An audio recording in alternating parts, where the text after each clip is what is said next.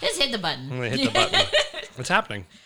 We're live. We're live. We're hitting a new index today. This is new for us.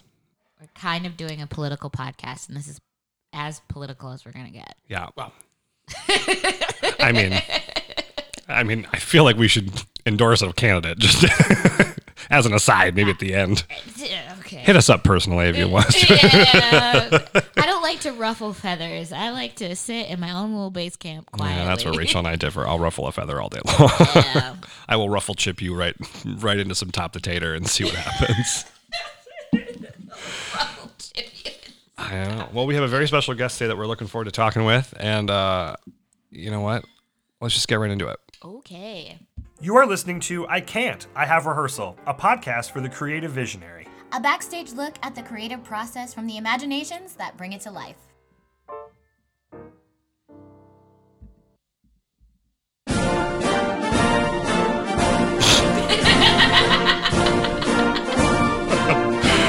Hello, theater family. I'm Travis. And I'm Rachel, and welcome to another episode of I Can't, I Have Rehearsal, a podcast for the creative visionary. Don't you just love America?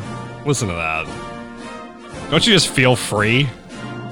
So free. It's such a rough question to ask you and I right now. I'm like, you feel free as a member of the LGBTQ plus community, No. and me as a black woman? No, we're not so free right now, but that's okay. It's going to be okay. We're going to come out the other end of this real nice. Hopefully. Well, you guys, today we are doing kind of a different sort of episode. We're going to have a lot of the key elements of our typical episodes that we do for you guys, but we're also going to be delving into a new world of local politics. Welcome to the Parks and Recreation episode of I Can't, I Have Rehearsal. We love a local office. I am Leslie Nope. You are... I'm like a Anne / April / Donna hybrid. Kevin, who are you in that show if you did identify the character? The guy with the mustache. Yeah, you are a Yeah, Ron you're Ron Swanson. Swanson. You're a Ron 100%. Swanson. Fun fact, he makes a little cameo in the final episode of The Good Place. Watched it last night. Did he? Mm-hmm. Oh, I In, haven't started in that heaven, he's just teaching people how to make chairs. It's really great. Yep, that's real cool. yet. I love that. So as you guys can... Probably tell who our guest is today. It's Mr. Kevin Boyles. Better known as Creepy Sam. Creepy. Hey, you got a lot of people saying you were better than Pierce Brosnan, and Yeah. that's a high compliment. Yeah. I mean, So the when you lay the bar- bar on the floor, I can get over it. Super true. Yeah. Like a wheelchair high jumper. Just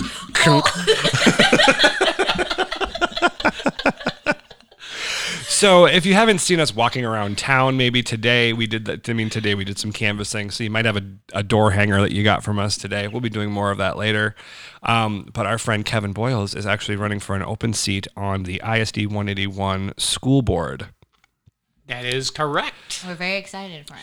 And just to, what isn't correct is it's technically not a political. No, It's a nonpartisan, Correct. it's a nonpartisan. There's no Right. office assigned. which that's what To they this told me when chair. I signed up. And then when you start talking to people, you realize that's sort of That's you like- could dry that out and fertilize your yard with it. Yeah. So we're not endorsing either side of the spectrum today. No. We're really just talking about the school board, but You know what? I did say, I mean- technically the last time we kind of talked politics, I did say you need to vote like 2020. I mean, people get where we stand. You're black, I'm gay, together we make a culture. Yeah. People get where we are. And if all goes well, in 6 months, he can adopt you.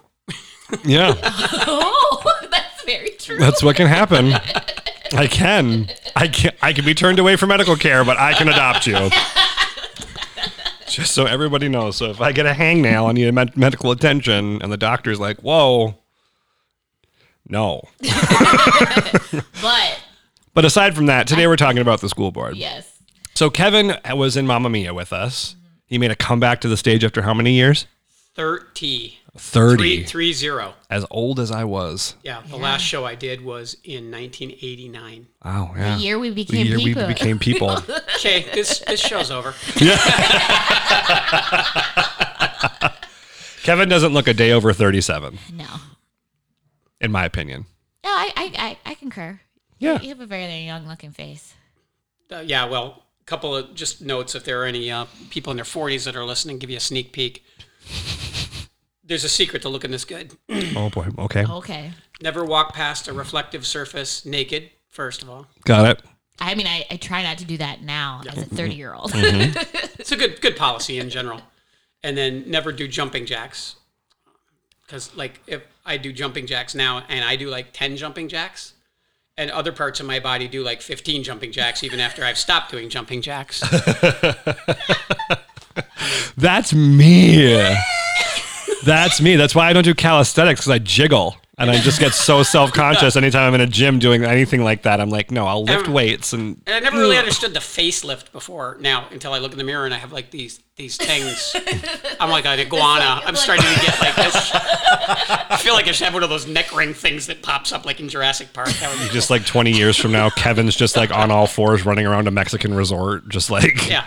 So I just figure I'm going to With the wait lizard. another 5 years and just have somebody like grab my face and just stretch it to the back of my head and staple it back there. You can do that with tape. They make those like little sticky tapes that you can like pull your face I'm back. going with the going with the- just age gracefully thing. Yeah. Yeah.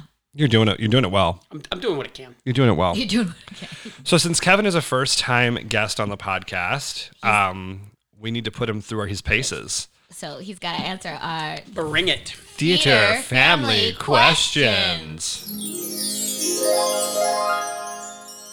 and these are really theater specific, just so. Okay, I'll We wanna give readjust them- my thought process. Yeah, we want to give. Yeah, we got to put the.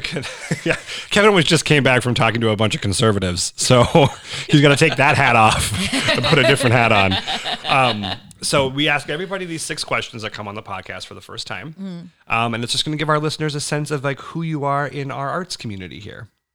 So our first question, which is kind of a big one, is what was your inspiration for being a part of community theater? What got you started? That actually is kind of easy. It was, I did what passed for drama in high school in Pillager. We did one school play every year. They were usually, 2-act plays written by some guy named Bob Swanson from Des Moines, Iowa. And so we did them every year, and that was, in passing, that was decent enough. But then when I was more of a musician than an actor, right?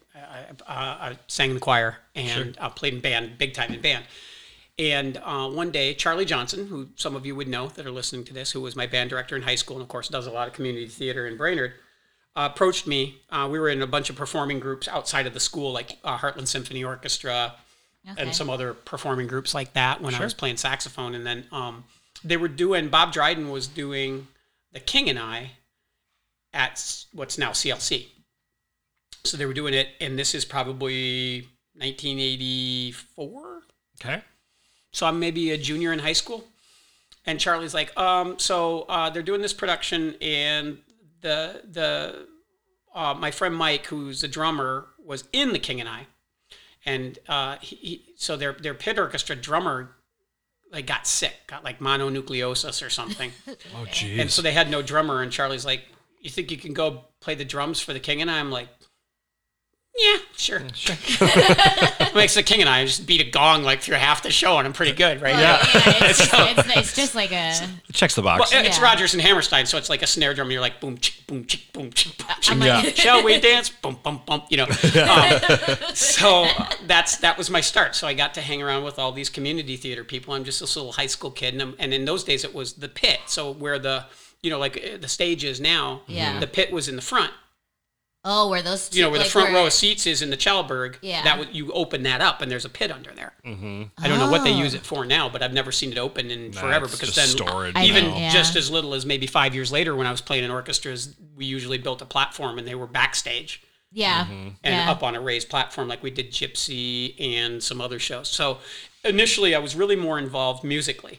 And then Pequot I played in the pit orchestra for Little Abner. I played in the pit orchestra for Guys and Dolls. And then started going to school at BCC CLC. And at that time, I was doing choir, and I was still playing in all these musical groups, and I was working at a radio station at night, overnight. And I started taking one of Joe Plett's drama classes.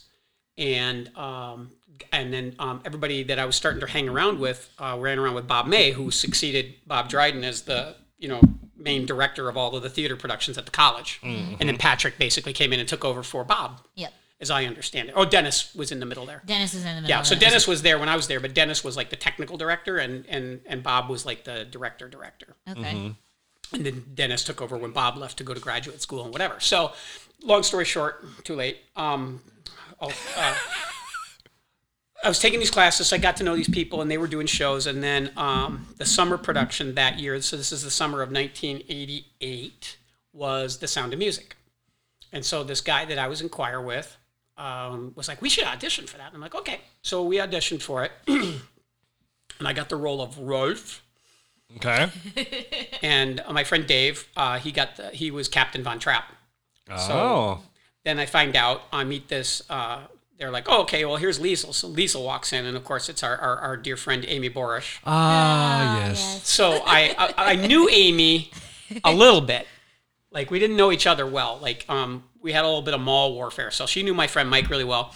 And Mike and I both worked at the Kinney Shoe Store, which was right across from where Trade Home Shoes is in the mall now. And Okay. Amy worked at Trade Home Shoes. So we always felt superior. So we would always mock Amy at Trade Home Shoes. So that's kind of how we knew each other.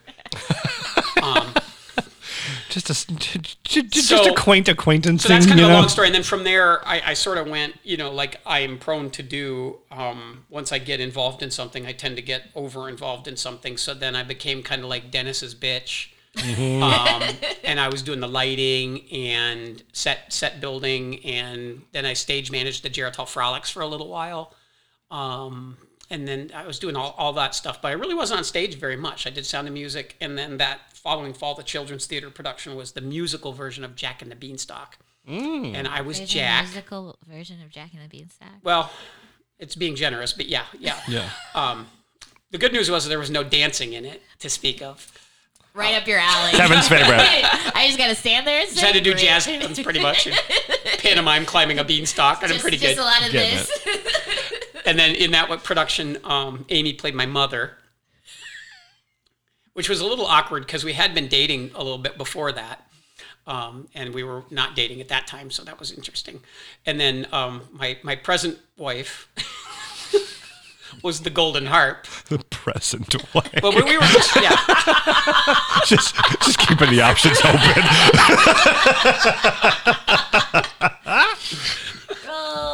So that's the intro, and then I was involved in probably about 20 productions over the next 3 years, and then Kelly and I got married, and I got transferred to Fargo, and then I never had another chance to do it again because I kind of started traveling for work and Right. bounced around the country, and then last year when we decided we were going to move back up here, I was like talking and like, might as well, yeah. So same thing with the school board, really. It's like, okay, now I'm here, I have the time to do it, and again, you guys have known me now for a while. If I'm going to do something, Yeah, you're usually whole ham. yeah. Yeah. I don't half-ass anything. No, both feet right in the pool. Yeah.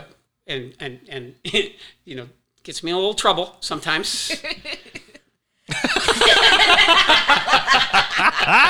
Kelly's at the end of the table, just giving looks, just serving looks. We love it. We love a good look serve. as we look at my Star Wars stuff. Yeah. Yeah, you guys. Just to paint you a picture, where we're on location today. Yeah. We're not in my Dana Livakitcha studio right now. We're actually in somebody else's home. We took everything with us to record. 'Cause now we can. Because we can. We mobile. So you've done. You said 20 some. You were involved in 20 some productions over the course of 3 years. Yeah. So Rachel, take some. What do you think? What was your favorite role? And this can be on or off stage because, like you said, you You did a plethora. you've done a plethora of Yeah. everything. Yeah. I mean, To quote you directly, you were You're Dennis's Dennis's bitch. So what do you think would be your favorite thing you did? favorite thing I did. The favorite thing that I did was building lighting cues. I really, really enjoyed that. I didn't understand the art behind it. So where you would go up into the catwalks and you would hang the lights and put on the gels. It was a little lower tech than it is today. Yeah. And then you would hook it all into the computer, and then you need 2 people, 1 person to go down there, and then you would spec everything out, feed it into the computer, and then in those days it was like pre-Windows. I can't imagine. You know, so it was what like that it was like looked DOS. So it was all these little bars, and then you had to have somebody sit there in the booth and hit the space bar. So everything had to be a little tighter than it is now. So I really enjoyed that part as far as the tech stuff. I also like stage managing, and I always tell people, I tell them I credit that with a lot of my ability to manage people in my professional life. Mm-hmm. Especially when I did the Geritol Frolics. If you can somehow keep track of about 45 people over 70. That's impressive. That's good stuff. You know, because you'd be like, the number starts and they're all wandering in different directions or whatever. And you're Yeah. like, I need you to be over here. Please don't wander off stage. Please don't fall off the stage. and then I guess for onstage roles, I would say, I don't know. I don't know that I have a favorite one. I think I enjoyed the Mamma Mia experience probably the most, just because it was really laid back, and all I had to do to make the part muster was just kind of go out and be me, but sing a little more than I usually do in public. Right. And dance less. That was probably my favorite thing in that show. Was like Amy was dancing with Kevin and I was dancing with Sharon, and like we would spin them out, and he would spin her towards me, and I would spin Sharon out, and me and Amy would look at each other and like, and then we'd come back to Yeah, I like, was just like, jeez. and then I was like, I was gonna pay somebody like Sylvia to help me, and then I'm like, you know what? It's like trying to make a frog into an astronaut. Let's just cut our losses here. Nobody cared. Let's be honest. Everybody ate that up. Cared. Well, Amy did take pity on me by basically just falling down most of the nights later on, so that nobody would pay attention to my dancing. There you go. Oh, that poor lady. So that was a long answer to that question, but I think I like all facets of it. I liked, but yeah, but I would say being on stage, it doesn't give me the same adrenaline boost that I think it does people like you too. Yeah. Like I enjoy it for the experience of being on stage with you and creating something, but I'm not really able to interact with the audience the way that I can if I'm singing in a choir or playing in a band, or my favorite thing to do, which is to actually get up in front of a room of 600 people and speak. Mm-hmm. Yeah. That's because now what I can do is I can read the room and I can change what I'm doing on the fly to the room. I have complete control. I mean, I am the fourth wall. Yeah. I don't know. I've always heard, like, as somebody who's interviewed a lot recently. Oh yeah, for sure. I had a lot of like people comment on the fact that I had theater experience. Like they were impressed with the fact that I was involved with it. They're like, so you're comfortable speaking in front of people?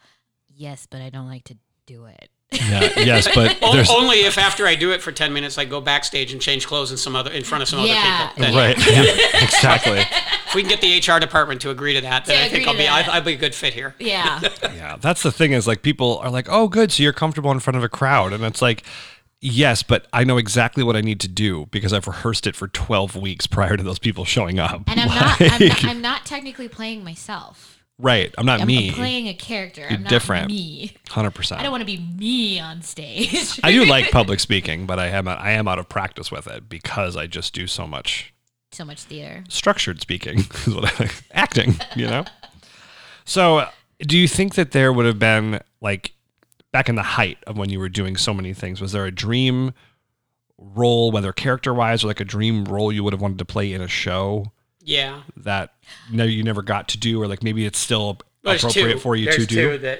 Not unless we do that dream of mine, which is do all the classic productions with all people over 50. Oh, sure. Yeah, that could still happen. There'd be a lot of people on board for that around here. Yeah, there would. Godspell, all over 50. Oh. But we're going to slow the tempo down just a little. Like Godspell a lot. In fact, we can't do day by day because we might lose somebody. It's got to be like hour by hour. Right. So 2 roles. One would be Freddie in My Fair Lady. Okay. I used to use the song On the Street Where You Live as like a vocal competition song. Oh. And it's one of those easy parts when you're a young guy, right? He's in the musical for like 5 minutes. He comes in, la la la, he sings a song, and then he goes. And I always thought That's like the best role in a musical where, and when I signed up for Mamma Mia, it was the same thing. I'm like, Amy's like, oh, whatever. I'm like, okay. So I come out, I sing with Amy, and then I, talk to Sylvie for a little while, and then I come out and sing my other song, and I'm good. And then we get to the first night with Scott and because you guys were doing Little Mermaid, but the rest of us, and they're like, okay, let's go to Lay All Your Love on Me. I'm like, what? I'm not in that. Yeah. No. That's the part where I'm backstage rubber chickening Amy. Right. And then come to find out, I'm singing 26 songs, and I'm like, that was the thing. It was a small enough cast where even if you weren't on stage, you were still singing all the backup parts. Like, here's the thing, I loved that though. It was a good bonding experience for everybody, just Yeah. because we all got to do so much in the it. video will never mean anything to anybody but three of us. But I have that video of you and me and Jesse the one night when we were doing Lay All Your Love on Me, because that was my favorite thing every night, was the three of us off on the side, because we do the 3-part harmony. Yeah. Oh, I want to see that. Oh yeah. But it sounds horrible on the thing, but we crushed it every night. Oh yeah. We even did it. Like Amy was like, we were getting ready for a show, and Jacob had made fun of something like the harmonies or whatever, and then Kevin was like, our harmony is tight in that song. I don't know what you're talking about. So then him and Jesse just lined up, and we just did it in the dressing room, and Amy was like, that's tight. That's real tight. She's like, don't question those three. They know exactly what they're doing. So as a side part, but if it's like, name on the marquee on stage for the whole show, I always would have liked to have been Joseph and the Amazing Technicolor Dreamcoat. Oh, sure. I want to be the narrator in that show. Because if you ever watch the Donny Osmond version, he barely dances, just for the record. Yeah. So if the over 50 thing ever happens, I'm going to need about 6 months notice, because I think you take your shirt off on that role. So You don't have to, technically. fair enough. I mean, We could cinch the robe, right? We could just do Yeah. like a deep V. like a deep V. Yeah. Or my spandex We'll just break bodysuit that of out. many colors. Yeah. I've still got that. Sharon's trying to make me pay for that. And I'm like, Who else is gonna pay that? I'm like, yeah, where else you go use that, girl? If you want all the fabric back to make something else, because, I mean, there's enough there to make something for somebody smaller, I guarantee it. But you don't need that back. You don't need that. Okay, we got to know what, in your illustrious theater career, what was your most embarrassing moment that you can remember, whether in rehearsal or in a performance? Boy. All right. So, Too many. No, I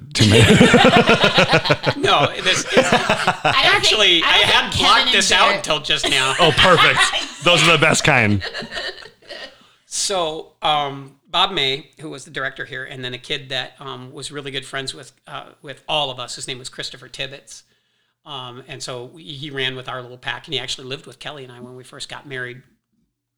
And just a super sweet kid, and we hold him special in our hearts, and he holds us special, because when he lived with us, he wasn't supposed to live until he was past like 24. He was born without an esophagus, and they had to like build one for him. Oh. And he lives down in Minneapolis now, so he's probably 50 now. But he was gay, and he finally felt comfortable enough to tell me and Kelly. He came out to us because he felt comfortable enough. So he's always been really grateful that, because this is 1988, 1989. It wasn't so easy in Brainerd then.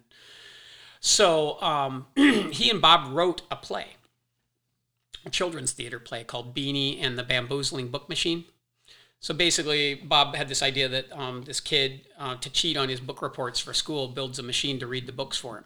So he takes like Snow White and the Seven Dwarfs, The Wizard of Oz, and some other thing with a witch in it. I can't remember what the third one is right now. And he puts the books in the machine, and the machine malfunctions and lets all the witches from the stories loose into the real world.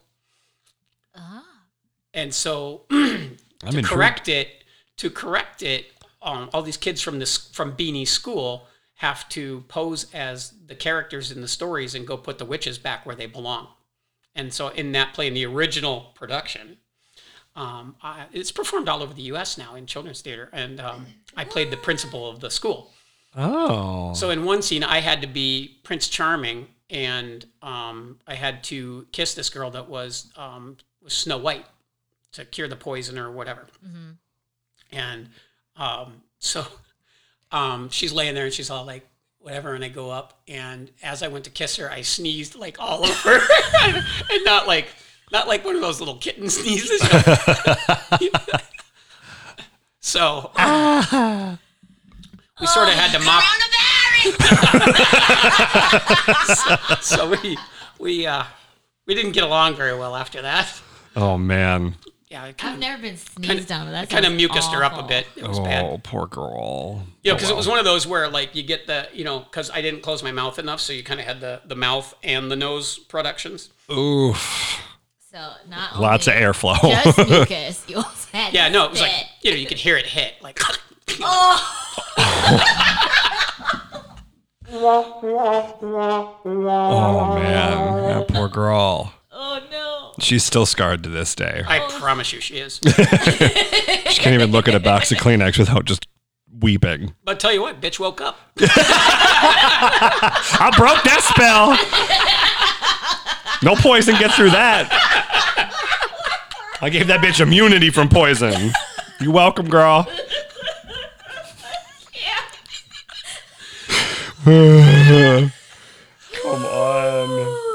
So, if you could gender swap a role, what role would that be? So, like, if you could, and this is like you have all the abilities, so you don't have to worry about can I sing it, could I dance it, could I act it? It's all there. But if there's a female role that you would want to have, and it could be applicable to be a male, what would you want? If I could do it perfectly, I would still do Eponine from Les Miserables. Ooh. Okay. Wow, he going for the throat. Fancy pull. Yeah, that's a fancy part. Because Kelly, I'll tell you, when we go, I've seen productions of that, probably 15, 16 times. And that's when we walk in, it's always like, are we going to get a good Eponine or a bad Eponine? Yeah. You know what? I can concur with that statement. It's a wild card. If I could be Asian, I guess I would maybe do Kim in Miss Saigon too. But I don't know. That's kind of a little heavy, where... actually, Eponine's not real light either now that I think about it. I mean, Les Mis ain't a comedy. She's a little happier than Kim. You get you have the tavern owners that lighten things up in the middle there. Yeah. Miss Saigon has no such thing. No. It is. You have a little bit of levity for like one song. It is like, did you come here to cry? Yeah. You ready to cry for 2 hours? That's a whole other podcast. We can just do a podcast on Amy and me at Miss Saigon, right? Oh my God. I think our audience would love that. We should have bought stock in Kleenex before she went to go see that, because I guarantee you prices soared after she saw that show. The cast was concerned about her. She tells that story like they all look at her like, girl. The curtain comes up. There's an overture. The curtain comes up. The soldiers come in. The hookers come in. Yeah. There's a little bit of a vignette with the engineer, and then they sing Movie in My Mind, and Amy is crying so loud that the whole theater can hear her. And I'm like, nobody's even died yet. Like, that's a hooker. You're supposed to be like, ooh, that's scandalous. Eesh. Not like, oh my God, it's so pretty. I don't know. Movie in My Mind, though, that hits. That song slaps a little bit. I've only seen the movie. Like the one we watched here? Yeah. Like the Broadway HD thingy? Yeah, like like a recorded version of it. And I bawled through the whole thing, so... Well, I don't know if I could handle... Well, I cried through the whole thing, too. I just don't do it so loud that they call paramedics. right. Or, like, bring you water because they're afraid you're super dehydrated. Like, I love Amy to death, but she cry a lot. She cried a lot of stuff. I'm a quiet crier. I've never been to a movie with her and she hasn't cried. I'm even concerned. I think she might have cried in Cats for just a hot second, even though there was no need for that. I think she cried in Dumb and Dumber when the parakeet died. We love you, Amy. Oh my God, we do. You're everyone's favorite on this podcast, too. They love it when you come on here. But it's always fun to talk a little smack, too. Good girl. So this is my favorite question that we get to ask as far as like theater family questions.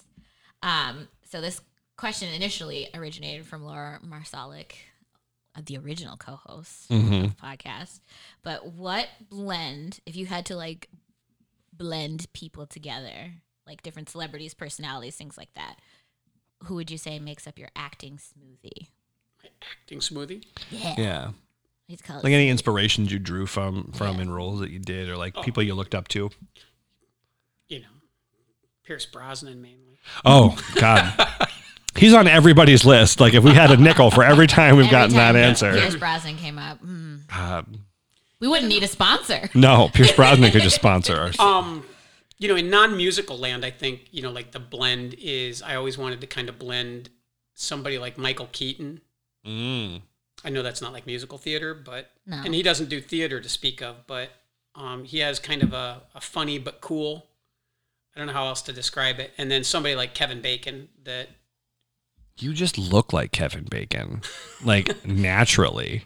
But Like the first time I ever saw you, I was like, wow, there is a Kevin Bacon lookalike contest somewhere, and he's going to win it. I think he looks more like Kevin Kline. Okay. That's a new one. I get Emilio Estevez when I've been eating a lot. I get that fluffy guy. That's me. Either that or I get, who's the guy from Wolf of Wall Street and the guy from Superbad? Oh, Jonah Hill. Yeah. Yeah, you don't look like him at all. Thank you. I mean, so much. maybe if we gave you like a Jufro wig. Yeah. Oh God, I couldn't do it.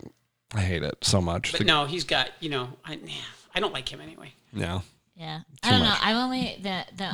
I've only gotten like Kerry Washington and then like Tiana. Like an animated character. Well, that's cool. I think you look like Sebastian the Crab. Yeah. Hey, you remind me of him a titch. Just a titch? Just a titch a little bit. Just a little titch. Just a Well, little. see, Kevin is a huge film buff. Yes. His Voodoo has more movies in it than I think any other member who is subscribed to Voodoo. Like, if you need to watch a movie, the catalog it's immense. Yes.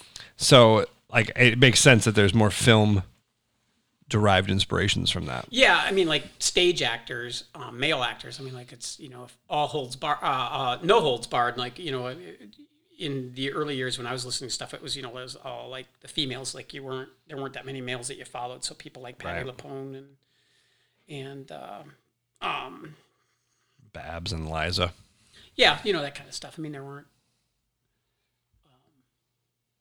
You know, you have people like Michael Ball and people like that, but nobody knows who they are now. So I could pull all those people out, but you'd be like, who? You know, the guy that played Marius in the original Cast of Les Miserables? You'd be like, nerd. Speaking of nerds, yeah. So, as we said earlier, thank you for answering all those questions too. Now it's giving a good feedback to everybody. Yeah. Absolutely. I keep forgetting we have buttons for things. What are you talking about? That's our studio audience. Clapping for Kevin. Stop. Don't pull the curtain all the way back. Pay no attention to the podcast behind the curtain. Look at all these people behind the curtain. Look at all these chickens. So, as we said earlier, Kevin is running for the open seat on the ISD 181 school board. So we're going to have Kevin talk a little bit about kind of the cornerstones of his campaign and also his take on some of the things that are affected through the school board with the arts community and specifically arts in the schools. So talk about how the arts affected your life personally and what are you taking with you into your campaign? And if elected, going into the school board, how will you take your experiences and use those to further the arts in the schools? Well, I mean, you know, as a young kid in school, you wanted to be everything, right? So I joined when I was in like second, third, fourth grade. You know, it was like, hey, we got basket weaving and trap shooting, and you know, I'm like, I'll do that. Basket weaving? You know, underwater Cub Scout wrestling. You know, like, it took me a while to realize I was never going to be an athlete. Same. I was a little on the small side when I was. Can't relate. Younger. Can't relate. Well, so for example, I did AAU wrestling when I was like in third grade, and I would always make the team, right? They had, you know, because each team, a wrestling team has like 12 guys on it, and it's they're weight classes, Right. So you have to between, you know, there's like the bantamweight and the whatever, and then I was like the paperclip weight, right? So because there was nobody else in Pillager that could get into that weight class, I was like, okay, you're awful, but you're the only one, so you can come with us. So I would go to these tournaments, and you millennials will be able to relate to this because I always got a ribbon. Yeah. Like, Love participation because trophies. Any tournament we went to, at best, there were two people in my weight class. So I always finished with a gold or a silver. And I never won, ever. But I had like 4 gold ribbons and like 9 silver ribbons, and I never won a wrestling match in my life.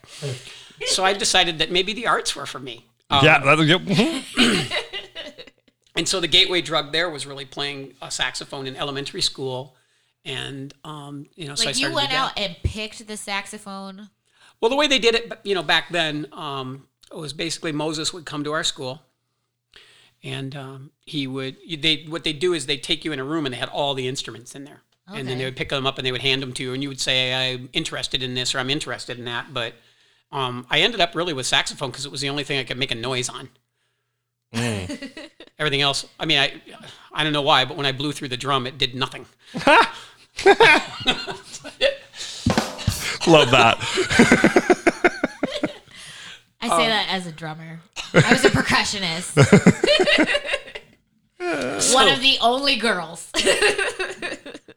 So that was kind of it. So, I mean, I think at an early age, that was kind of my refuge because I was, had some talent and, in those early years, there was, you had different things you could do. But then when I got into high school in Pillager in the 80s, the district ran into really some serious financial trouble because the superintendent and the school board did a really, really bad job of managing the finances because there was a recession back in the 80s. It's, now we have one every 5 years, so we're kind of used to it, but that was a big deal. And so the first thing they cut every time something has to be cut in a school system is, we still got money for the football bus, but, no more band. Or no more whatever. So I probably have some PTSD and a little bit of a bias that I've had to work through because I'm almost biased against sports, and I don't really mean to be that way. I think they're on pretty equal footing when it gets down to it. I mean, I know I'm kind of trying to sound like everything to everybody, but in the corporate world, it's funny now when you see kids that played like organized sports, they tend to be more capable of understanding how to work on a group, like a team. And I think people that have been in bands and choirs have always been able to do that. Theater people are like herding cats. Like, I did it my way. Shut up and do your job. Yeah. Here's what I've learned about theater people. You can tell what people have mainly been in like principal roles and who has worked in the ensemble. Do you know when like kids run into a room and they're like, "Mom, watch this"? It's like having 40 of those as adults running around as a director being like, okay, yeah, I'll pay attention to you for 5 minutes. Like, I get that. I feel that hard. Like you've been a stage manager and a director. Like you get I've never been on the opposite side. Well, other than costuming. Right. And that is that's infuriating on a whole another level. But like I get it. We're dumb. Yeah, actors are kind of dumb at times. We're like, but that's why you get involved with the other aspects of it because it gives you an appreciation.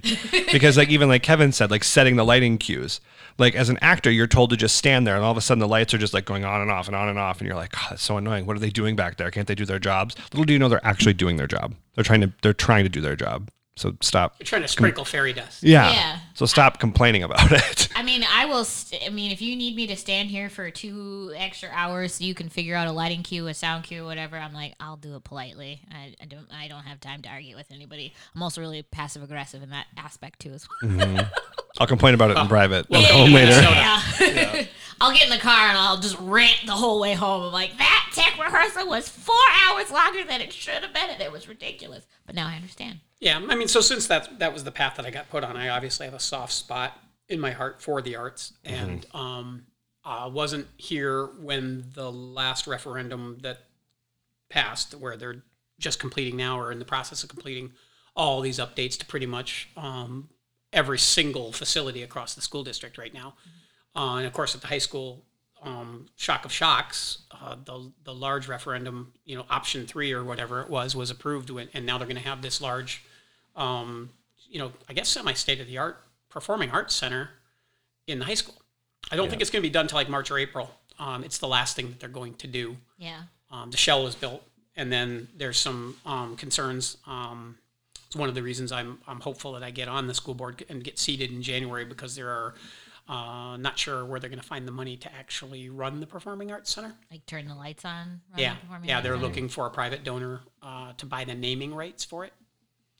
Oh, so it'll be if you donate. It'll be the I have excellent never Irish. wanted to win the lottery so bad in my entire life. I said this day we went to lunch as we were doing canvassing, and I said it to Charlie. I was like, I don't care what theater it is. I don't care if it's some redneck high school or something on the West End or whatever. I said, I just want there to be a Travis Chaput auditorium. That is like my ultimate dream. Well, technically, wouldn't it be the Travis Chaput Performing Arts Center? That's even better. What does the acronym look TPAC. like with that? Yeah. Oh, yeah. TPAC. Oh! Okay, I got to go win the lottery. That's got to happen. The T-Pack. That's bitchin'. And then you could have a theater troupe, and they could be the T-Pack players.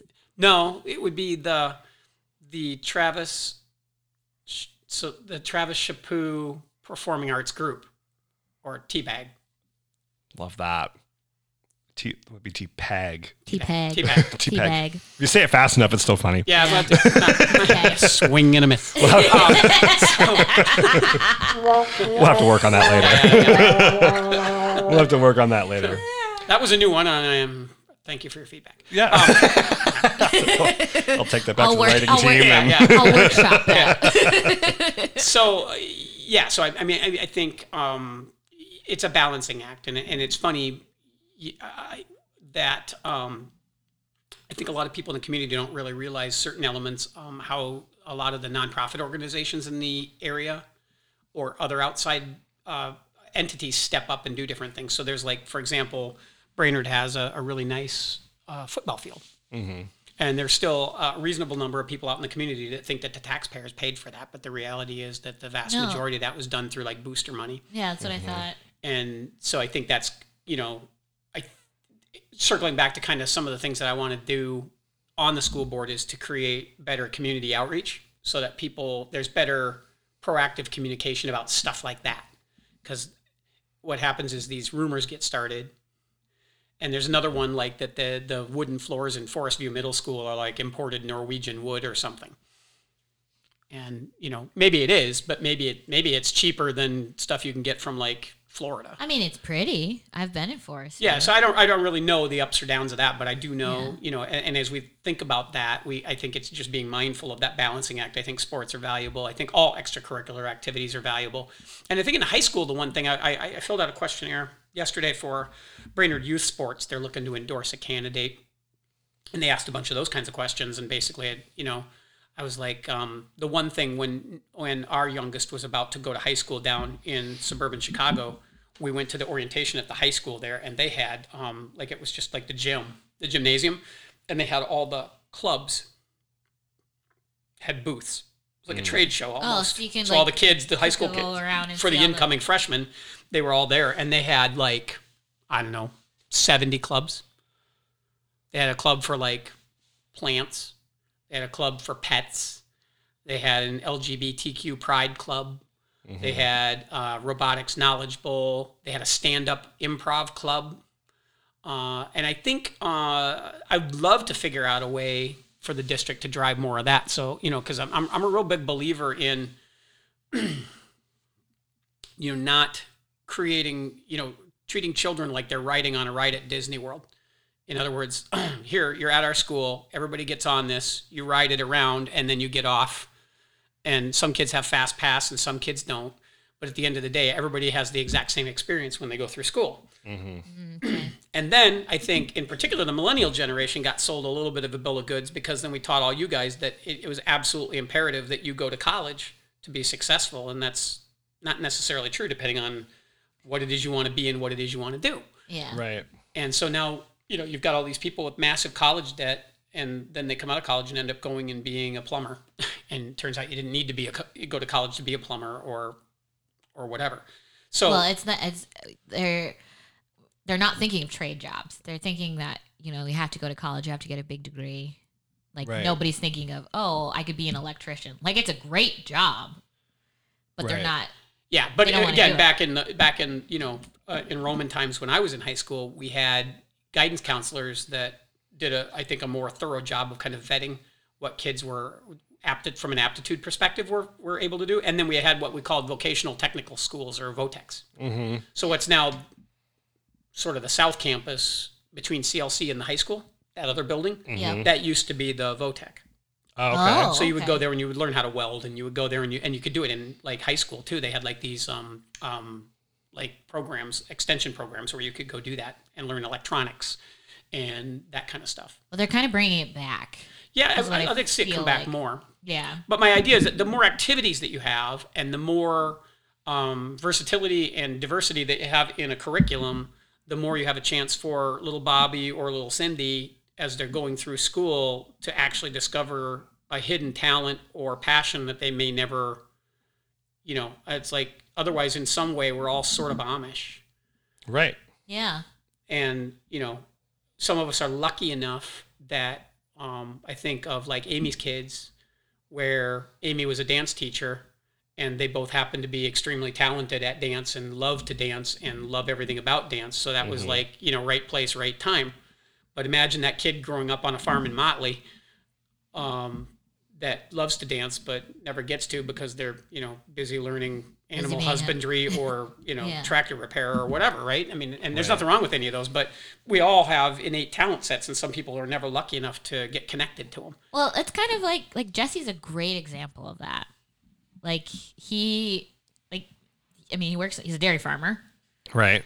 but does theater. And he kind of stumbled on it in high school because they needed another male body. Is really what it boiled down. Hey, fun fact, that was my first role. Isn't male body? I was a Male dead body. body. Yeah. Love that.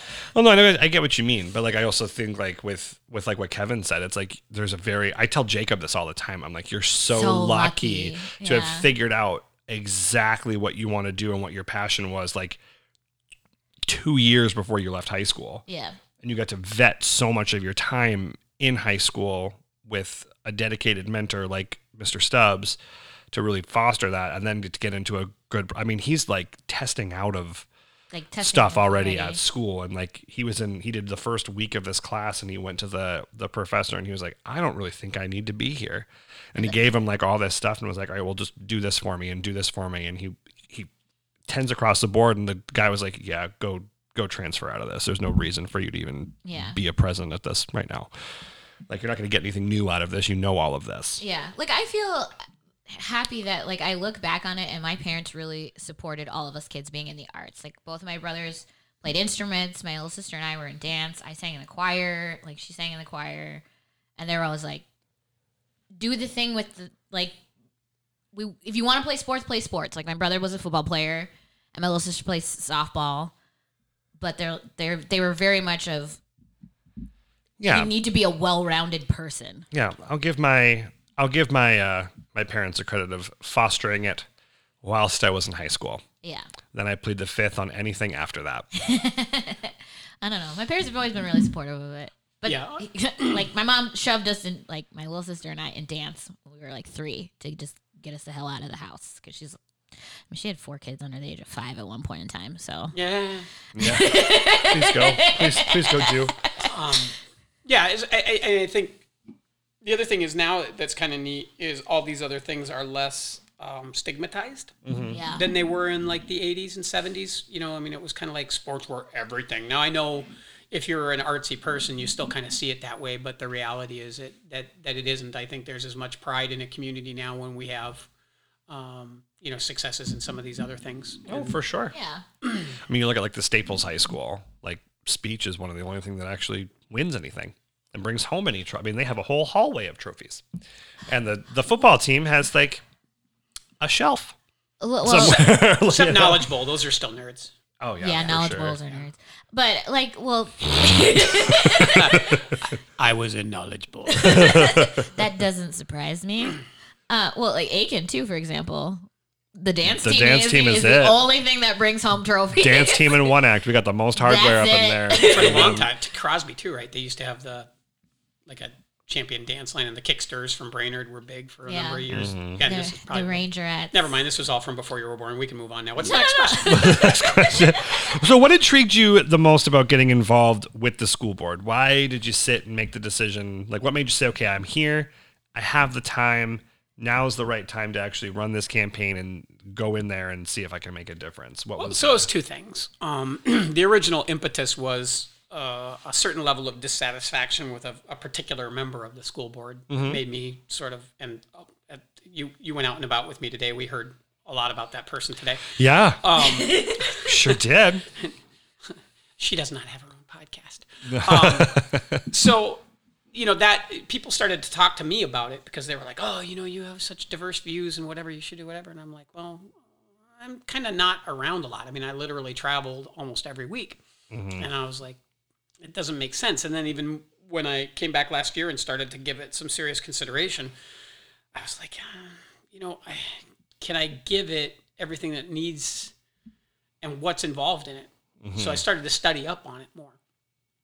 And then as I studied up on it more, I realized that there were a lot of, it's hard to phrase this properly, right? You look at the school board and it's 6 people.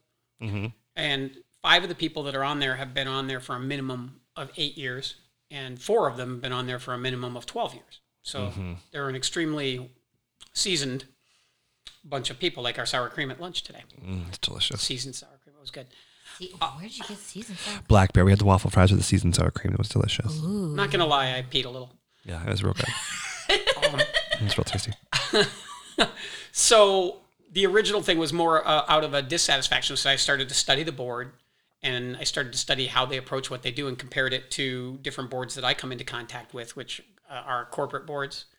And then, of course, government boards. So I work with a lot of state treasury boards where they set up these state savings programs. And it's really boring stuff. But what makes a school board really different from those other boards is those other boards, corporate board, they're appointed.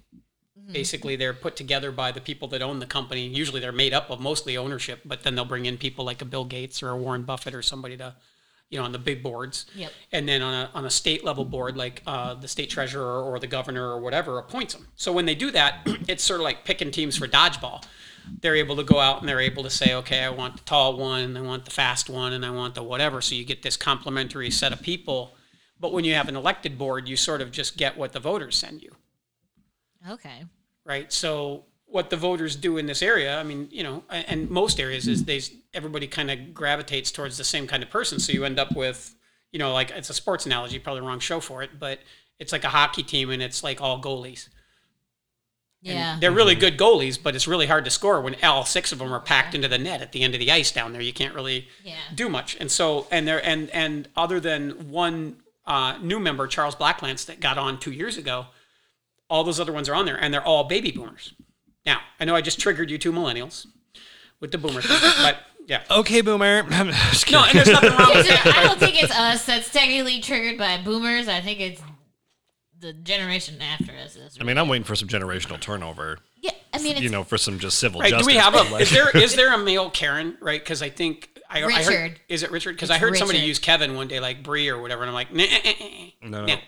And No. she's like, it is what it is, bro. And I'm like, no, it's not. No, That ain't it's happening. not. No, the So it's ma- Richard. Well, yeah, because you can shorten it to Dick. exactly. There is that. Right. Yeah. So I mean, if I had to label that poor board right now, what I would say is it's 4 Richards and a Karen. It's kind of ironic because the Karen's more like a Richard, but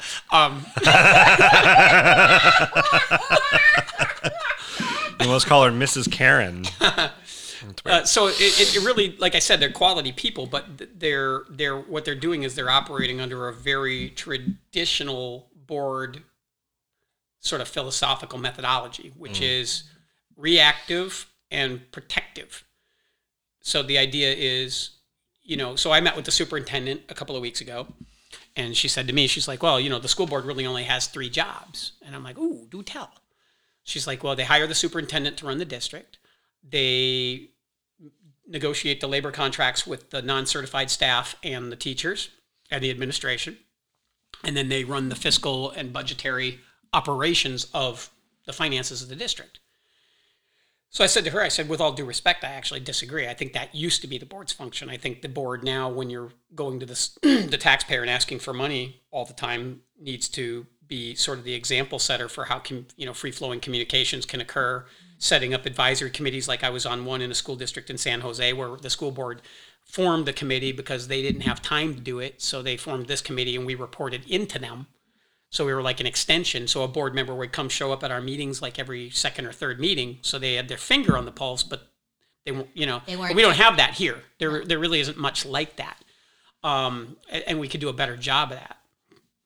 So I think it's breaking down that kind of command and control thing. They're just not used to communicating. And then I think, you know, so when I was meeting with Lane Larson, she goes, I don't really understand. And I said, well, look at it this way. I mean, our current board is kind of like, I think it feels like it's maybe like the board of directors at Blockbuster Video or Kodak. You know, everything's fine. Nothing to see here, you know. And those two companies didn't turn out well because they didn't adapt. They didn't think ahead and adapt to what was changing. Yeah. You know, GameStop's another one that they already know what's going to happen to them, but they're not doing anything about it. They're just You're not in 5 years. You don't need a physical location to go buy a video game. no. And their board has done nothing to plan ahead into that 5-year thing. So their stock is like 11 cents. So it's I think school boards are falling into that trap all over the country, and so it's kind of my idea is to kind of be a ringleader among a new group of people that kind of come in there. But to play just one part, right? You don't want, so I was talking about 6 goalies. Now I'm a center. I like to go score. But you don't need 6 of me on the team either. Then, you're basically just gonna have a bunch of people slapping the puck down the ice. So you gotta mix it up, and you gotta have, gas pedals and brake pedals. And, I'm a gas pedal. If you have 6 gas pedals, you're gonna wreck your car pretty quick. So that's kind of what I want to do. I want to kind of challenge it, but I also think that no 6 people ever created can solve all the problems that a school district has. Mm-hmm. So the idea is to foster those channels of communication, because right now it is, it's a bit of a cluster. Separated? Well, it's traditional. So what happens is the school board most often only knows what the administration tells them. Okay. And the teachers only know what comes downstream, because there's very little communication between the school board's up here, the administration's here, and then the teachers are down here, and then the community's over to the side. So what happens is the principals and the superintendent make all these decisions, and then they kind of tell the school board what they want the school board to hear. By the way, this happens in corporate America too. Yeah. The board's only shown what we want to show them. And as long as they'll always look at the financials first too. So it isn't as different as you think it is, like a municipal board or a school board. And then, so the teachers, so here's an example.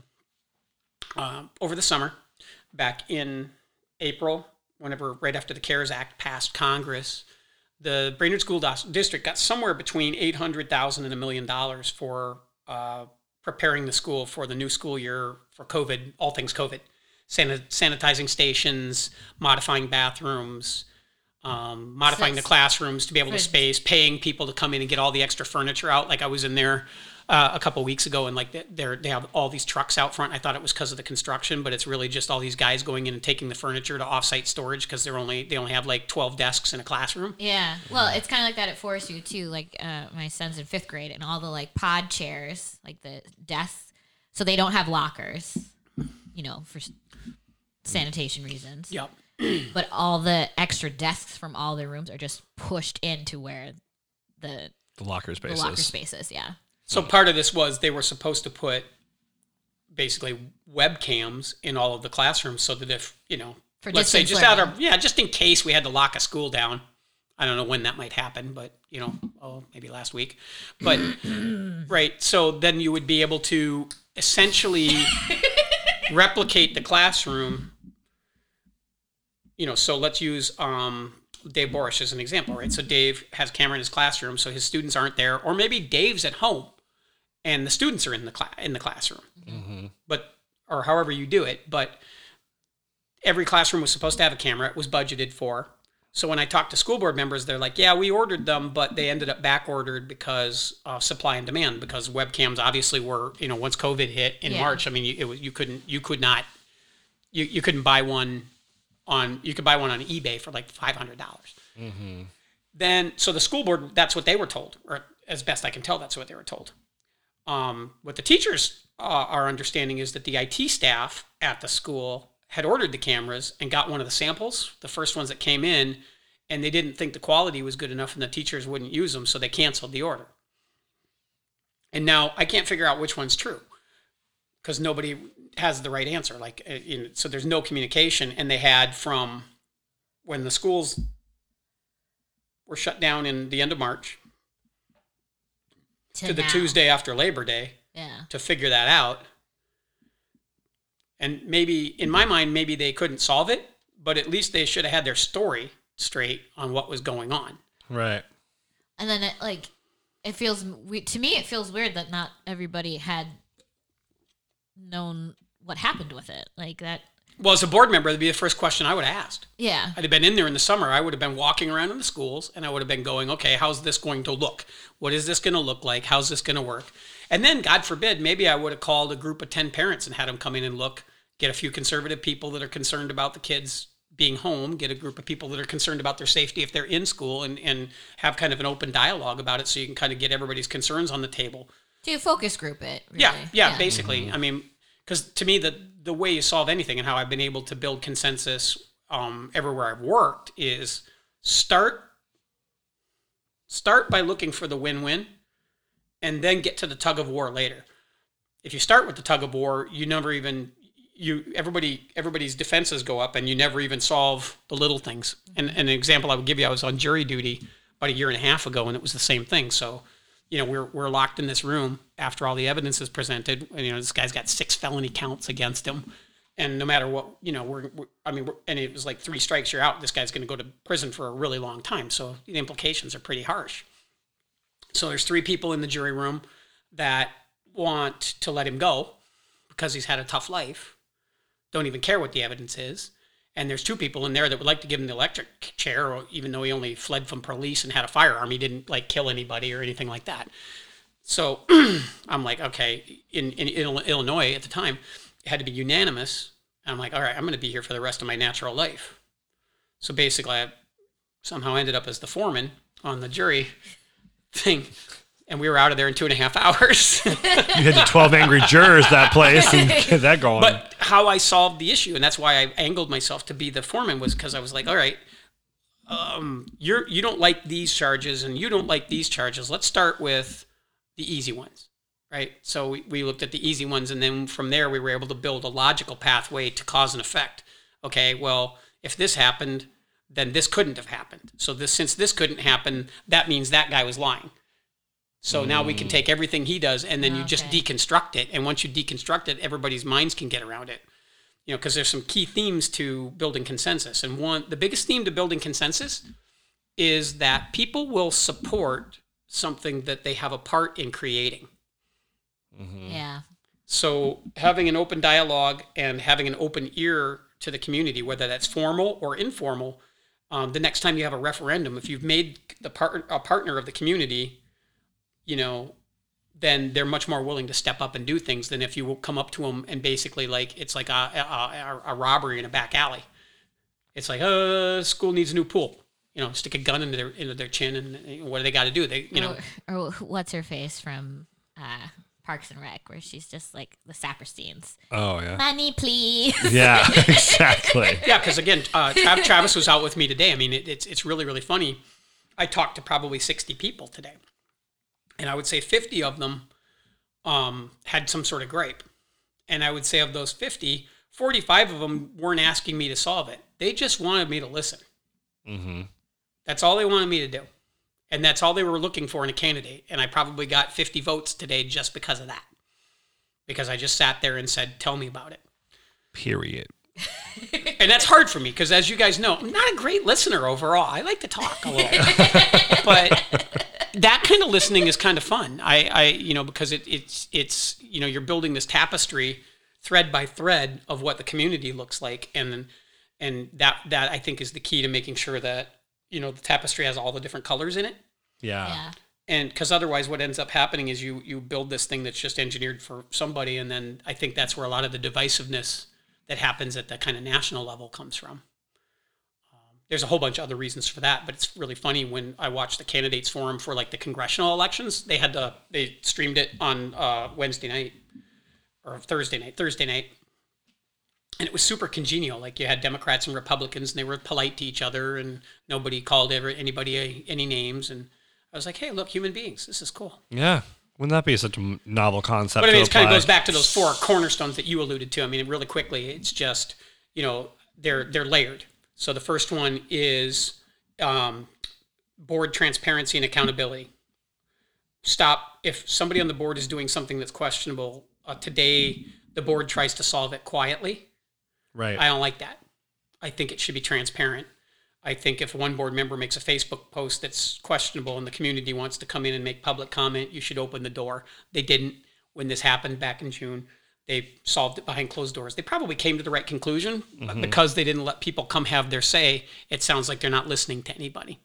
And then the transparency thing is they just kind of breeze through everything because they worked together for so long, and and they're so used to the public really not wanting to know much because they don't encourage the public to come in. Right. So the second cornerstone is community engagement. So once you've become transparent and accountable, then you draw the community in and say, okay, we need you. 6 people don't have all the answers. Yeah. And then after that, you have the board being more proactive.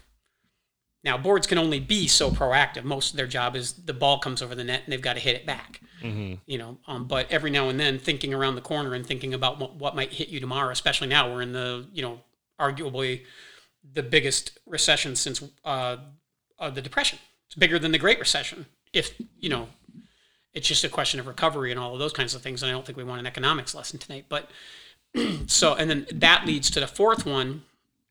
Once the boards become proactive, then you can start to build consensus because the board is transparent. You're talking to the community. You're reacting to what the community is and thinking ahead.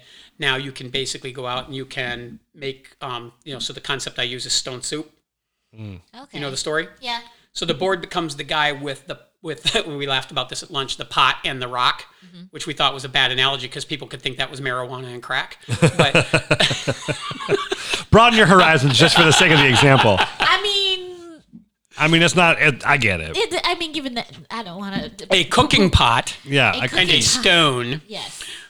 So that's a little better.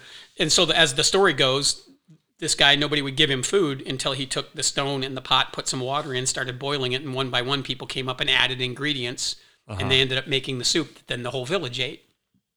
And so that's the idea, right? The idea is that by creating and building consensus, everybody puts an ingredient in, and then we're back to if you help create it, you're going to support it. Yeah. So that's the fundamental way that I've got that all tied together. But it doesn't work if we only talk to the arts parents or if we only talk to the sports parents. I mean, it's as simple as just that world. But now take that and think about that from a curriculum standpoint. Think about that from a budgetary standpoint. Think about that through all of those different lenses. I mean, it's a complicated and it's messy because one-off, just talking to an individual, they're going to give you this list of demands. Yeah. And you can't possibly satisfy everybody's demands. Right. But if you communicate properly, you can tell everybody they can get a little bit of what they want. It's this weird little word called compromise. What? Yeah. So anyway, that in a nutshell is why I chose to run for school board and kind of my cornerstone methodology behind the process. It's really kind of modernizing the thinking and becoming more nimble and agile in the approach to how we run the district so that it's able to better leverage the resources that become available. And if more are needed, we've got a better communication channel to go justify it to the community to go dig in their pockets some more. Yeah. That's awesome. People will be more willing to, hearing you, I get it. Like, hearing from a board where you're just like, well, it's going to, like you said, is it going to affect my taxes? Is it going to, how is everything being paid for? Yep. Well, and people can be short-sighted. So you say, okay, the referendum cost $200 million. And yes, everybody's taxes went way up for a period of time. Yeah. And now they want to do another municipal bond to do some other stuff that they need to do. Those are all well and good. What people don't understand is how a lot of people, not all people, you know who I'm talking to. No, I'm kidding. The certain people and some people think that don't understand that the school is sort of the beating heart of a community. So what happens is if the schools are great, more people come here. And by the way, if the schools are great, I talked to 10 people today who homeschool their kids. I talked to 2 people today that send their kids to Lake Region Christian School. I talked to 2 more people today who send their kids to Pequot Lakes. I talked to another one that sends their kid to Pillager. If we could get all those kids re-enrolled back in the school, the state funding that comes with them would really allow us to do a lot more things. But they've fled the school system because they just feel disenfranchised. As one of those parents who used to feel disenfranchised. Yeah. I can concur. Yep. So so if the school's doing well, people come here. People come here housing prices go up. They're sort of doing that right now because of the low interest rates, but that's a holiday that's not going to last forever. No. Right. So eventually you need, if your vibrant schools are there. So if more people come here and the property values go up, more companies come here. There are companies that would come here, like a Census, would hire more people here, but they've kind of topped out. They really, for the positions they need, they can't fill them here. Because we don't have the right people, because a lot of our kids leave the community. So it's this weird catch-22 where people graduate from high school here, go to college, and then they stay away because there's they don't nothing to come back to. Yeah. And then the companies don't come because these people aren't here. So you got to break that cycle somehow.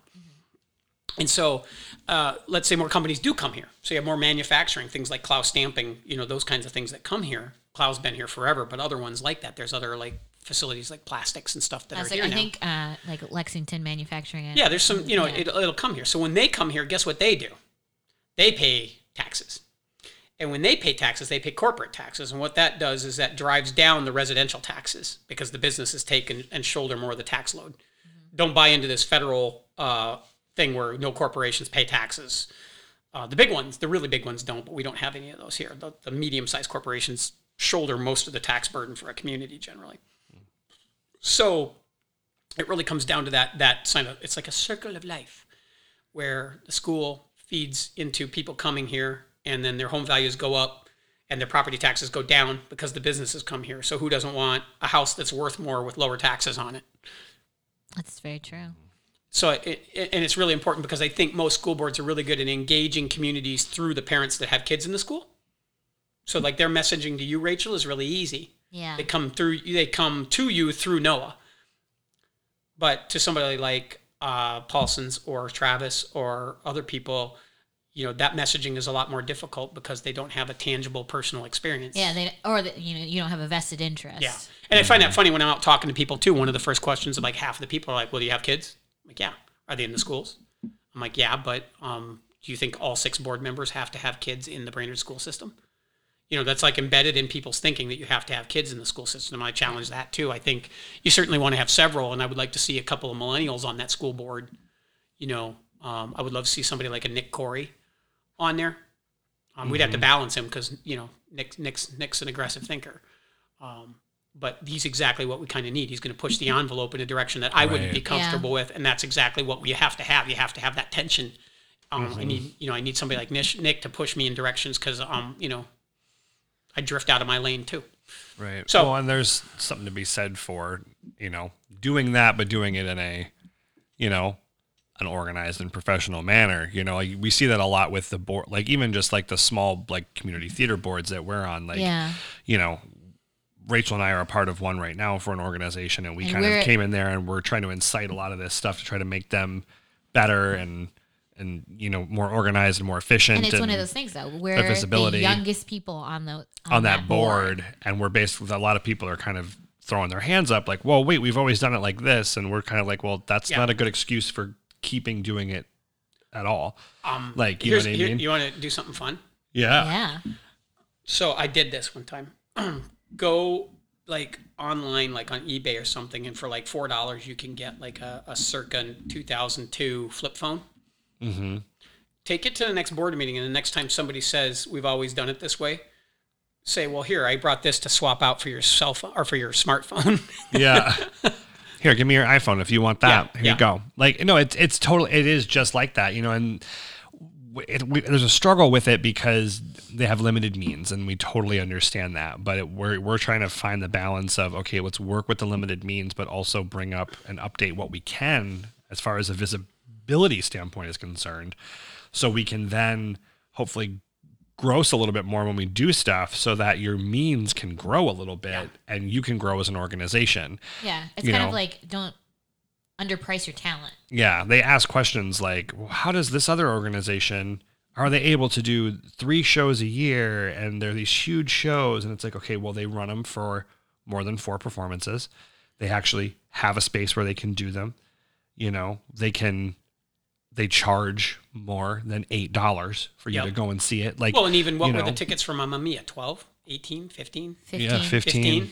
Like we could have charged, the black market was getting like 300. Yeah. Oh yeah, we had our Yeah. first ticket scandal. Yeah, Ticketmaster was selling them for $3.50 But I mean, a people are piece. willing to pay that, especially if they know that part of it's essentially a donation. Well, and that was the thing too. 'Cause I think Young Frankenstein, when we did Young Frankenstein, that was the most CLC in recent years anyway had charged for a ticket was $17 a ticket, Yeah. and I remember thinking, "Ooh, that's expensive." Yeah. But we sold out. Well, but then it's People a will slippery pay it. slope too, right? Because and it's the same thing with activities now to kind of circle it back and tie the two conversations together to talk about the school district. I mean, it's a really interesting thing, like because I've lived in like the deep South. I've lived in Louisiana and Appalachia and Tennessee, northern Georgia, and I've seen some poor communities in my travels and where I've lived. But this area is, Cass County and Crow Wing County are economically challenged, as economically challenged as anywhere you're going to see in the country. It's really amazing how many economically disadvantaged people we have here. Right. So when you start doing that, then you're like, okay, did I just price, a family from the Barrows or Northeast Brainerd out of seeing this show? Right. Yeah. So you want to look for those kind of equity programs, I think, where, so the general person has paying 20, let's like Hamilton. If you wanted to go see Hamilton in Chicago, you had to pay like $450, and they Like were if you letting wanted to school see- kids go in for free. Yeah. Or you had the lottery where people could win the People could lottery and win get the it tickets and for pay like $80 or whatever it was. Yeah. So I think I'd like to see more of that. And then I think activities could kind of work the same way where, the parents that have the means, and I know it sounds like the dirty S word, socialism, but, a lot of school systems that are real successful with that kind of just wear that on their sleeve and say, listen, we have kids that can't afford to be in this program. Yeah. So let's say that's 1 out of every 5 kids. So if each one of you pays 20% more than you probably should pay, then a kid that couldn't have done it otherwise gets to do it. Yeah. Right. And you create that equity. Well, we've talked about a lot of pay what you can nights for a show. Yeah. Like every time you do a show, you take one night and you do a pay what you can night. You don't pre-sell any tickets, but people just know that that's the night. And just do it as 2 dress rehearsals too, or something like that, where Right. And you just get to come in and some people will pay. And what they've heard is that it really equals out about 90% of the time. Yeah, because some people will only pay what they can, which may be $1 or $2. Well, I mean, you're And then essentially your only real hard cost, right? Let's say we'd extend Mamma Mia another week, so another, let's say, 4 performances or even 6 performances. Right. Your hard cost is the licensing, right? To Which the gets show. cheaper as you go on. Yeah, the more shows you do, the cheaper. Yeah, the but I mean, licensing you fee literally is. have a performance cost with that. Yeah. But you could wash that out pretty easy. Like you said, it probably, because you get buying power by doing more shows. But I mean, I guess a little bit of electricity and whatever, but everybody else is a volunteer that's there. The actors are volunteers. The directors and the people that are doing all of the quote unquote sort of, stipend type of positions or whatever are getting paid a lump sum. Right. It's a stipend no matter how long you do it. So Yeah. And so you're not adding a lot of fixed cost to it. So why wouldn't you do that? Exactly. Yeah, and the pay what you can thing is super appealing. But I mean, we've brought it up to like 3 different organizations, and none of them have adopted it. Yeah. It's everybody's worried about the slippery slope. And Yeah. Well, it's like my son wants to play hockey. And when I found out this year, I don't know if it's going to be a thing because COVID.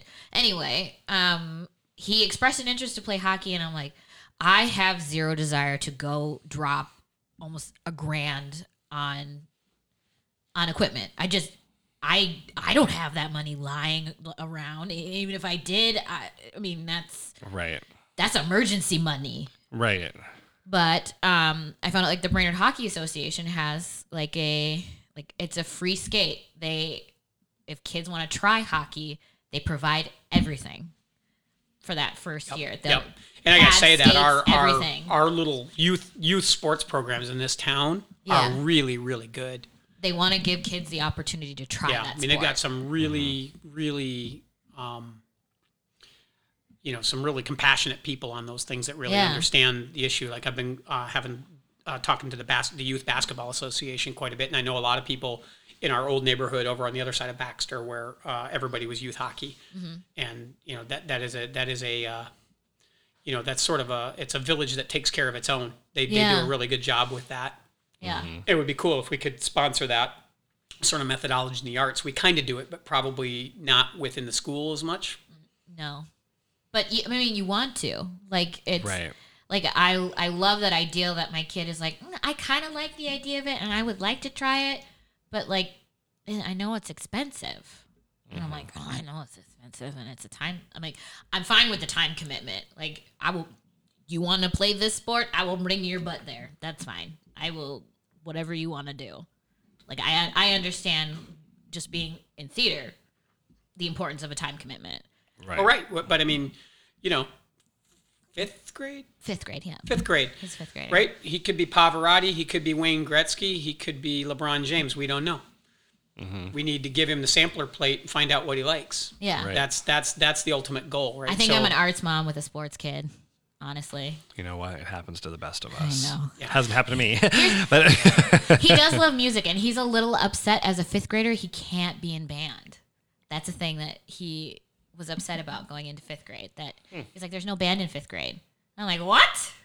it was banned all There was through. band when I was in fifth grade. That's what I thought too. And he's like, no, you don't get to play band until you're in sixth grade. I mean, back then we art class was painting on cave walls, but Right. we made do. Had to do what you had to do. You had to do what you had to do. But I remember thinking, God, like that fourth, fifth, and sixth grade mark is like where you want to put an instrument in a kid's hand. Like, Yeah, as especially early if as they're possible if interested. they show an interest kind of Yeah. a thing, for sure. So I mean, enough of the Kev Marshall, like we talked about before. I mean, I think what I would stress people do is don't listen to people like me. There's information out there. There's the recording of that Tuesday night of that live candidate forum will be out there. Go watch it. It'll be an hour long. Take an hour out of your life and figure out what your tax dollars are going to be treated like. yeah. It's worth an hour. Don't listen to what I think. You should listen to what I think, but I mean, listen. There are 8 people running. Go learn what you can about some of them. Right. And so if you do, great. Pick the ones you like and vote for them. If you don't know anything about them, just vote for me. Well, like what we were talking about earlier, we're like, we're never going to, like, we're not really political on this podcast, but if we're going to do a politics 101 is educate yourself. Yeah, I think that's probably the final word to everybody here Yeah. today is, whether it be when you're deciding to look for somebody for school board or you're deciding, who you going to vote for president. Just we would never tell anybody how to use their vote. Nope. We would just ask that one, you do use it and do your civic duty because people fought for many years for the right to be able to do so. So don't let that go to waste. Especially if you're a person of color. Correct. Or a woman. Or a woman. Or a woman person of color like Rachel. You get out there, you vote, girl. That's important. I have been registered since I was 18 years That a girl. old. That a girl. But exactly. Do your research. Do your find out what's important to you and what candidates best help, do you see yourself in, and do you see the most progress being made for your overall. I never think one candidate isn't going to give you the answer to everything. No, that's never going to happen. It's going to be Look, I'm a gay man with some conservative views. I definitely have them, which, that'll baffle most people to hear that, but I do have some conservative type views on some things.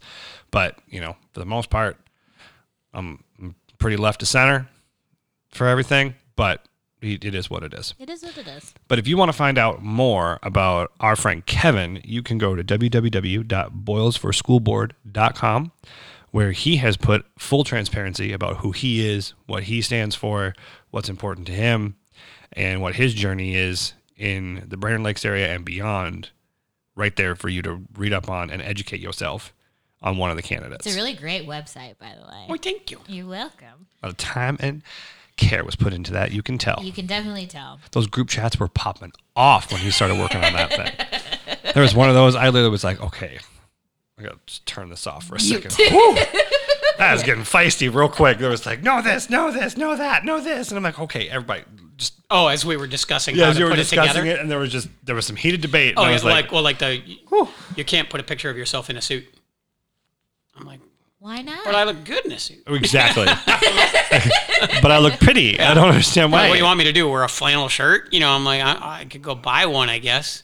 I like that it's a picture of you in a Is suit. Fleet Farm open? They're always open. Yeah. No, I mean, it's like if anybody ever watched The West Wing, it's the let Bartlett be Bartlett. Let Kevin be Kevin. Yeah. Exactly. And Kevin, you represent yourself with who you are, and that's what people want to see. I mean, I wouldn't, like you say all the time, I wouldn't want to win that way. There's tons of different things that we've had discussions about. You're like, I don't want to win because of that. I don't want to be somebody that I'm not and trick people into voting for me just so I can win. You know, that's not. It's so tempting, though. It is. It's tempting to run. People just it breaks my heart a little bit when you go out and talk to people because they're just looking for somebody to shine a light somewhere. Mm-hmm. Oh. You know, because I think we're all just so beat up from what comes down from on high. Yeah. And it's not even just especially because of the crazy ultimate craziness of like Tuesday night, right? But all over the board, it's been like that for 20 years, and people are just worn out. Mm-hmm. And when somebody comes along and just says, hey, you know, put your feet up and let me just tell you a couple of things. And then they're just like, this is a pleasant conversation. And then what's really funny is you can introduce 3 things that they didn't agree with at the beginning of the conversation. And they're kind of like, yeah, okay, we could give that a try. Sure. Because that's the other thing, you know, nobody believes in the concept of trial and error anymore. Which is unfortunate. Everything's always got to be a home run. And it's like, you know what, innovation, the true innovative companies like Apple, have a failure budget. Right. Oh, I've never thought about that. Mm-hmm. But we grew up in that era, like, Yeah, no, they go gotta in. do it They go perfectly into the every first time project or knowing not that at all? 30% of what they do is going to fail. The trick to failure is to not continue. You know, don't throw good money after bad money. yeah. And then the other thing is, it's like marching troops. You know, if you stand still, the enemy is going to find you and shoot you. Right. If you move, they can't find you. If you march, you might march the wrong direction, but be smart enough when somebody from the back comes up and goes, sir. Exactly. So anyway, that's my take on it. Well, Kevin, thank you so much for being with us today. Yeah. Appreciate it. Well, I'm kind of hopeful we have an artsier reason to get together, a little less serious and a little less gravitas in our future powwow here. I'd like to tell more jokes. Yeah. No, we'll have you back on an actual like fun episode. Well, this is a fun episode This is because it's fun. very educational. It's very but like, you educational. know, one of those goofy episodes. Yeah, that yeah, just yeah. kind of We'll have fluff. you back for like a movie musical Yeah, podcast. we'll do a movie musical episode with you on it. Yeah. We'll watch it here. And then we'll record We it. could do a table read of Miss Saigon for Amy. Bring the Kleenex. Kleenex sponsor us. If you guys want to hear more I Can I Have Rehearsal, please go to www.ICanIHaveRehearsalPodcast.com. You can stream all of our episodes there or download them for later listening. We are also available on Apple Podcasts, Spotify, and now Google Podcasts, which we have the ownership of. We just found it the other day. So if you're a Google Pixel user or any other Android person and you're not a Spotify guy, but you want a dedicated podcast app, go hit up Google Podcast. It's a Yeah. platform. It's out there. It's a thing. And since we don't have anything for Producer's Corner, we'll say again, please, please, please make sure to rate, like, and subscribe and comment so I have something to do in Producer's Corner so I can comment on your comments. She's been saying that for a year and y'all don't really deliver. So listener challenge. When this episode comes out, go out there. We want like 10 new ratings and 3 new comments. And they can be anywhere. They can be on Facebook. They can be on Apple Podcasts. They can be on the website directly. We get notifications everywhere for it. You've got plenty of platforms to leave your comment. You can even send us an email. If you'd like, fill out that contact form. Yeah. You can also go to our merch store. Any merchandise that is sold between now and Broadway reopening, all of the proceeds from our merch sales are going directly to the Actors Fund to help actors in need during this time of pandemia. So please go out, and if you're somebody like we talked about with Amy, if you watch a lot of bootlegs and you feel guilty about that, go buy a t-shirt and we'll make sure your money get over to the Actors Fund real quick. Yes. Okay? Yes. And more importantly, go vote. Yes. Final theme for this day. We're not even going to sing goodbye because I don't even think it's appropriate right now. But we'll go out there and vote We'll tell you to vote. on November 3rd Be educated. and vote early if vote. you can. Be safe. Minnesota is one of those states that you can vote early. So you can go to your local can vote courthouse right now. and vote right now. I approached a house today that had a sign in it that said, "No soliciting. I have voted." And I'm like, okay. I just like did the backup walk, like, okay, don't knock on that door. Got it. All right, you guys, until next time, goodbye.